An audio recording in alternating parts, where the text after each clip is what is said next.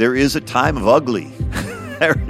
there is a time of not looking so great. There is a time where it's not beautiful, and we have to endure those ugly moments. It doesn't look good at all. It looks ugly. It looks bad. It looks anything but beautiful.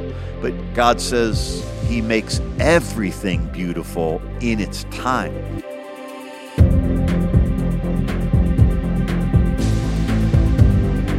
Welcome to Think Like a Champion, a podcast dedicated to helping you win in every way and enjoy every day. I'm going to continue part 2 of the power of persistence. I'm calling this teaching Press On.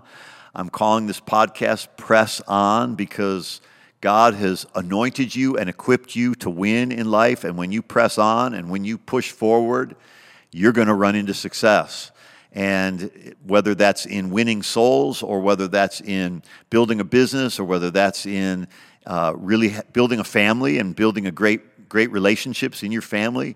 Before we dive in, though, I want to thank everyone who has written a review or shared this podcast on social media. Thanks for helping us expand our community of champions. Every post that you reshare, every review that you give, it really makes such a difference in helping us reach more people. So thank you, and keep on sharing. Now, we're talking about pressing on. We referenced in our last podcast the power of Philippians chapter 3 and the progression that is described there, which really needs to be the secret sauce of success, is progress. That he says, forgetting what lies behind. Paul says, this one thing I do, forgetting what lies behind, reaching forward to what is ahead, I press on. And sometimes you got to press on alone. We need each other, and we need to be a part of a church family, but sometimes the people that help us in the beginning, they don't want to press on. The people we're running with don't want to press on. That's why Paul said, I press on. So I can't be responsible. I'm going to encourage other people and inspire other people, but I can't be responsible for them to press on. I have to be responsible for me. You got to be responsible for you to press on. If you will stay with it in whatever endeavor you're in, if it's a good thing, you will win. Just don't give up. We speak from Scripture that we walk through the valleys of the shadows of death. But the key of that verse is to keep walking through. Don't sit and wait. Don't camp and just sing a depressed song. No, keep walking. Play whatever funky music you want to, but keep walking. And if you will succeed no matter what life throws at you. What about some personal examples of people who've actually done this? We know of the great Wilma Rudolph, a remarkable journey from a girl with polio that could barely walk to an Olympic gold medalist. After enduring polio and setbacks, time after time, she ended up winning 3 gold medals at the 1960 Olympics, setting an inspirational record for women. But not just an inspiration for women, an inspiration for all, for men and women, boys and girls. What a story, and what we sometimes allow to imprison us. You know, the prisons of this world where criminals are held, or it should be criminals that are held there, those aren't the only prisons in this world. There's prisons in our head. There's prisons in our hearts. There's prisons in our minds. There's prisons in our relationships. And if we will awaken to the idea that whatever hand we're dealt doesn't have to be what we end up with. We can make it better. You know, you can, even in poker, you can trade a few of your cards for some new ones. You can roll the dice again. Not in a gambling sense, but in the sense that you got to take some risks and break some barriers no matter what people said were your limitations. Here's another great example of somebody who persevered when they were faced with setback after setback after setback. This man failed in business at the age of 22, ran for legislature at the age of 23 and was defeated. He again failed in business at the age of 24. Now think about these ages, 23, 24. Elected to legislature, 25. His love of his life died when he was 26. He had a nervous breakdown when he was 27. He was defeated for Speaker of the House at the age of 29. He was defeated for Congress, defeated for elector at age 31, defeated for Congress. You already know who I'm talking about. Defeated for Congress at age 34, elected to Congress at age 37, defeated for Congress again at age 39, defeated for Senate at age 46, defeated for Vice President at age 47, defeated for Senate age 49, but elected President of the United States at age 51. That is the record of Abraham Lincoln. Failure after failure, defeat after defeat after defeat after defeat, ultimately, though, culminating in the creation of the Emancipation Proclamation and his presidency that changed America and changed the world. If he would have been soft on himself after a nervous breakdown, after being defeated already, after failing in business twice, after losing his love, and after being defeated again, and at any point he could have quit and there would have been somebody else in that pivotal moment. You know, there's a pivotal moment that's coming to this world and coming while you're alive. There's going to be a pivotal moment that is going to need you. It's going to be a pivotal moment, maybe for a child that you have, maybe for a spouse, maybe for your own health, maybe for somebody that you don't even know, a perfect stranger, maybe for a whole community of people, maybe for a whole family, a whole city, a whole nation. We don't know, but there's going to be a pivotal moment in your life. And when that pivotal moment happens and this world needs you, will you have quit after being defeated a few times, or will you be still standing when that pivotal moment comes? You say, well, if it's not me, it'll be somebody else. But that's not how God does things. God is counting on you. God's put something special in you. God created you. You are an individual. You are uniquely made. You are fearfully and wonderfully made, the Bible says. So don't ever underestimate your importance. Doesn't mean that you're more important than anybody else, but you're more important than the version of you that is quitting and failing, and there's something more important coming. Just don't give up. Listen, if somebody can be defeated 10 times and still get up again, so can you. And you won't be ready for that pivotal moment if you don't prepare now, if you don't press on now, if you don't make it through whatever hindrances, whatever difficulties, whatever tragedies, whatever you're facing. Boy, we've all faced tragedies, and some on greater on the spectrum than others. But we all know what it's like to lose something. We all know what it's like to feel like giving up. We all know what it's like to feel like quitting. It's not a lot that the social media can teach you that God doesn't already say. There's not a lot of secrets, no matter how many secrets people say in their book exist. There's really only one. Don't quit. There's really only one. Press on. If you can learn the skill of pressing on, forgetting what's behind you, reaching to what's ahead of you, pressing on when no one else might be pressing on around you, well, how do you become a person who learns to press on? Can I tell you that it starts with being humble. Humility is one of the great traits of pressing on and succeeding in life. I think that we see people that are successful, that are super successful. We don't always associate those people with humility, but truly the greatest people, and I don't mean just the richest, but the people that have made the greatest impact are usually people that are humble. That doesn't mean they don't have confidence. It means they don't have arrogance.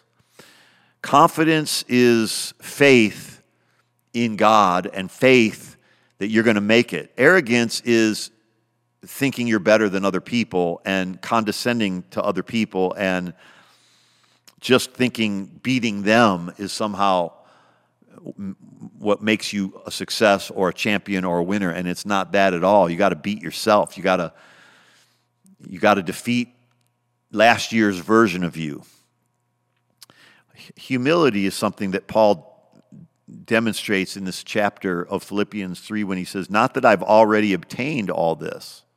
He talks about this great life in Philippians 2 and Philippians 3, but he says, not that I've already obtained it or have already been made complete. He said, but this one thing I do, he goes on to say, but one translation says about Philippians 3:12, I do not claim that I have already succeeded. The J.B. Phillips translates it and renders it, I do not consider myself to have arrived spiritually. This is real humility here, that an apostle who's writing the book of Philippians from a prison, and the last book he's going to write, the last letter, and he says, I don't claim that I've already succeeded.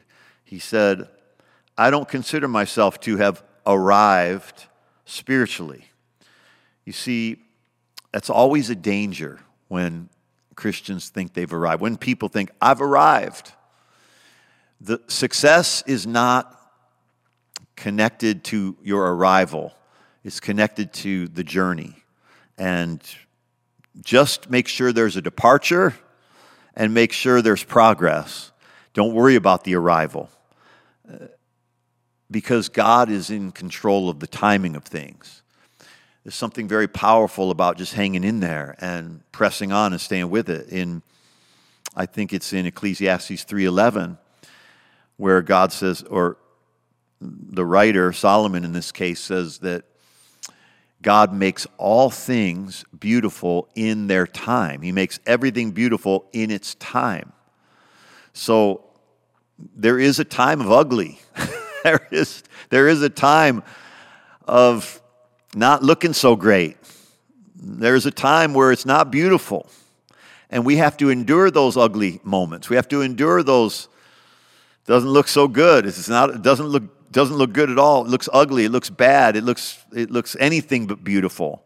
But God says he makes everything beautiful in its time. So the secret, the miracle, the power is in enduring. The power is in making time your friend rather than your enemy. Instead of making your deadline, I got to be at such and such stage of success by such and such year. I got to make sure all my family is got it together by such and such time. Like, God is not limited by time. So instead of living under the gun of a clock, live under the humility and trust that God is able to make it beautiful if you just give him time. He can't make it beautiful if you don't give it to him. If you give him your time, he'll make it beautiful. He'll make everything beautiful in its time. If you give him your money, he'll make your money and finances beautiful in time. Whatever you give him, he will make it beautiful if you give it to him and trust him. Humility really is a superpower. And it's something that, God clothes us with many things. He clothes us with righteousness. He clothes us with royalty. He clothes us with his love, with his Holy Spirit. But he tells us to clothe ourselves with something. God brings most of the clothing, but the one garment, the one piece of clothing that he tells us to bring is humility, when he says in 1 Peter and in James, clothe yourself with humility. Clothe yourself with humility. Don't point at somebody else and say, they really need to be humble.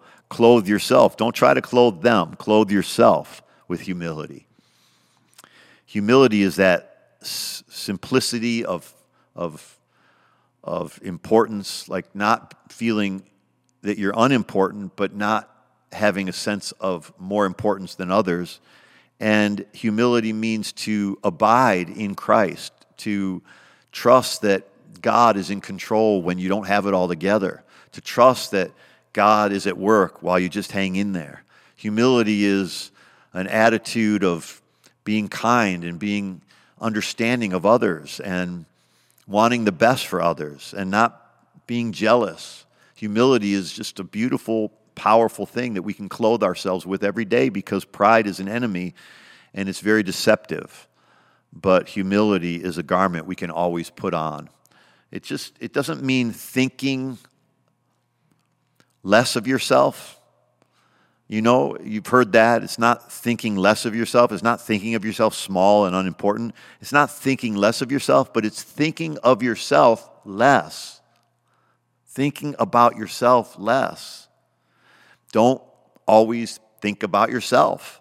Be a servant. Jesus was the most humble. His greatest characteristic was not his power. That was easy, being God. His greatest characteristic was being humble, because by being God and living among men, he was the best and the greatest of all human beings.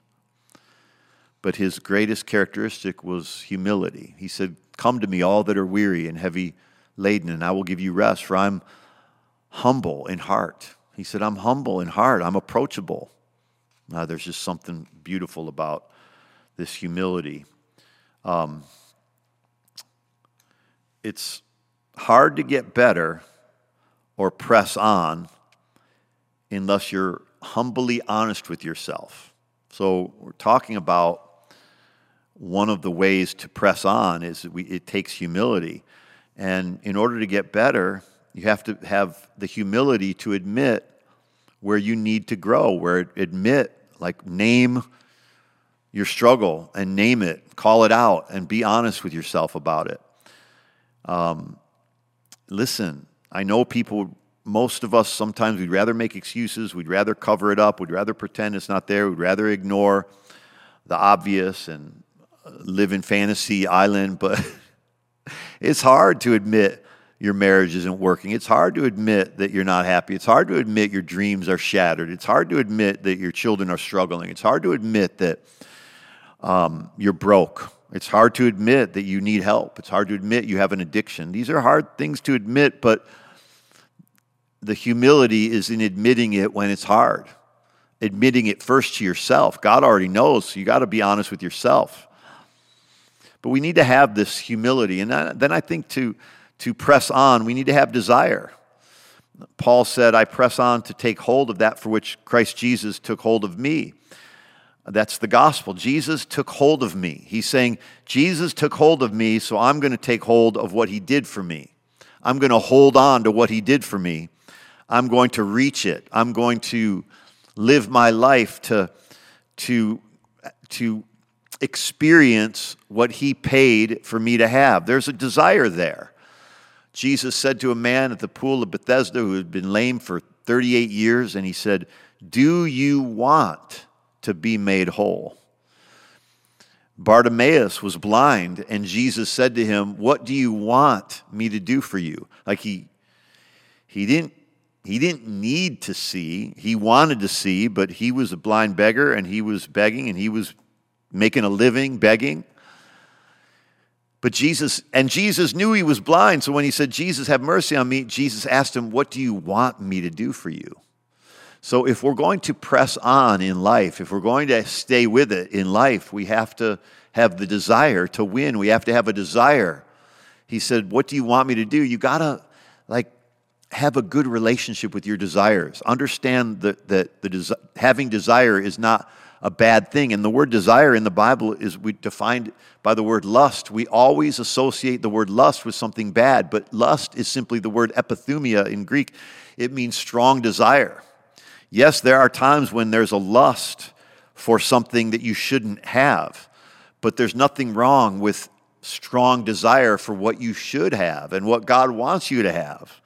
There's nothing wrong with having strong desire to get out of debt, strong desire to get in a community of people that are winning, to have strong desire to get fit, to get in good shape, the strong desire to succeed and prosper and make money so that you can be a blessing, so that you can be outrageously generous.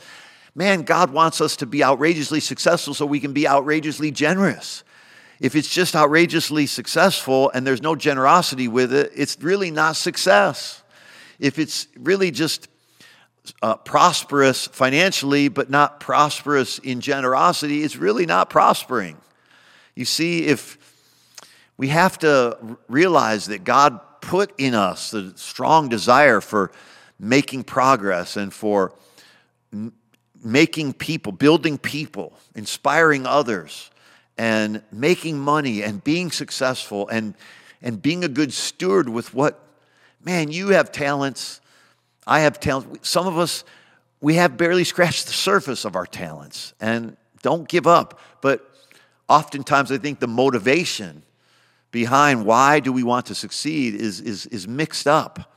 And the reason should never be because I want people to see me as a success, or because I want to be popular, or I want to be an influencer, or I want to get the blue check mark on my Instagram account, or I want to, have all these followers. No. The reason to be a success is to make an impact in the lives of others, to create yourself into the best version of yourself and give that person as a servant and in the service of others. Well, we need to have desire. We need to have focus. In order to press on, we need to focus on the right things. Paul said, I press on to the high call, the high purpose, the upward call. I'm pressing on. We have to focus on what's right in front of us. Some people have asked me, how do I succeed in an international business? I said, well, have you ever had a lemonade stand? Have you ever had a garage sale? In other words, you want to experience this great success, but you don't want to start with small wins. And if we will focus not on what you want to accomplish 50 years from now and what you want to achieve 10 years from now, conquer what is right in front of you. Focus on the thing that is right in front of you. I like to describe it as your calling is found in your conquering. In other words, if you want to know what God's calling for your life is, everybody wants to know God's will for their life. What is God calling on my life? Conquer the thing that is right in front of you. Conquer your kitchen and clean it. Conquer your desk and organize it. Conquer your body and make it healthy. Conquer your appetites. Conquer your words. Conquer what's right in front of you, and you will always succeed. You will. I just call it having focus. And I have this pattern that I would say holy humility. Like, these are the ingredients of pressing on: holy humility, holy desire, which is having the right desires, holy focus, which is focusing on the things that God wants you to focus on, what's right in front of you, holy amnesia. We need to have that in our lives. As long as we're looking back, and as long as we're just regretful and negative about our past, we will stay defeated. As long as we're focusing on our mistake, we're going to stay defeated. We have to have holy amnesia. We have to learn the art of forgetting things. I talked to you about that last time, so I won't focus as much on that. But holy amnesia is a real gift from God. We should just ask God for it. God, give us. That means that we forget the things we need to forget. We remember the things we need to remember, and we forget the things we need to forget. That's why I call it holy amnesia. In other words, let's forget the things that God wants us to forget, and let's remember the things that matter, that God wants us to remember. And so this is how you press on. You need to acquire this holy amnesia. Ask God for it. Lord, give me holy amnesia. Help me to forget the things my failures. Help me to forget the things that keep tripping me up. Help me to forget my pain, so that I won't protect it all the time. Sometimes we have a pain in our body, and we get used to protecting it. We get used to sort of defending it rather than letting it heal and seeking treatment. So we need to learn how to shake things off and forget. Holy amnesia, holy aim.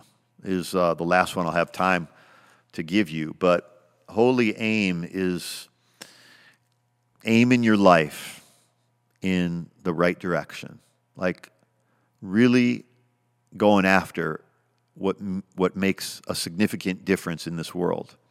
What can you do to make an impact? Aim for that. What can you do? Aim, have a goal, have a vision. The Bible says without a vision, in Proverbs, without a vision, people perish. Without a vision, people, it actually is translated as they run aimlessly. They run without aim. We need a vision for our lives. I'm going to ask God to give you a vision for your life, a vision for your business, a vision for your career, a vision for your family. Father, give us vision. Give us eyes to see. Heavenly Father, I'm asking you to give every person a vision for their life, every person a vision for a greater impact. Give every person an awakening. You said young men would see visions and old men would dream dreams. Father, I thank you that every person, every man, every woman, every child will have a vision for their life and have a dream for their life, and that it would come from you, just like Joseph's dream came from you. Give us your dream. Give us your vision for our lives in the name of Jesus. Now just say, I receive eyes to see God's purpose for my life, God's vision for my life, God's will for my life. In Jesus' name, amen.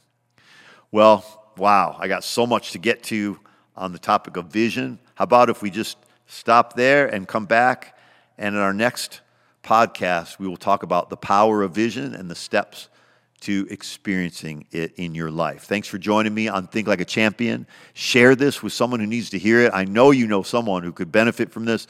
Share it with them, please. It makes such a difference. Subscribe to the podcast on YouTube or wherever you listen to podcasts. And I want to thank you to those of you who give. And anybody that wants to get on the generosity train, come on. There's plenty of room. Jump on board. Go to lifechangerschurch.com/give and become generous. Make up your mind to be a giver, because on the other side of giving is true living. And the world of the generous, the Bible says, will get larger and larger. The world of the stingy gets smaller and smaller. The world of the generous gets larger and larger. Go to lifechangerschurch.com/give and extend your generosity to helping us build a community of champions. Thank you in advance again. Until next time, listen, keep forgetting what's behind you. Keep reaching to what's ahead of you and press on to the upward call of God. We're going up, and we're going up together. God bless.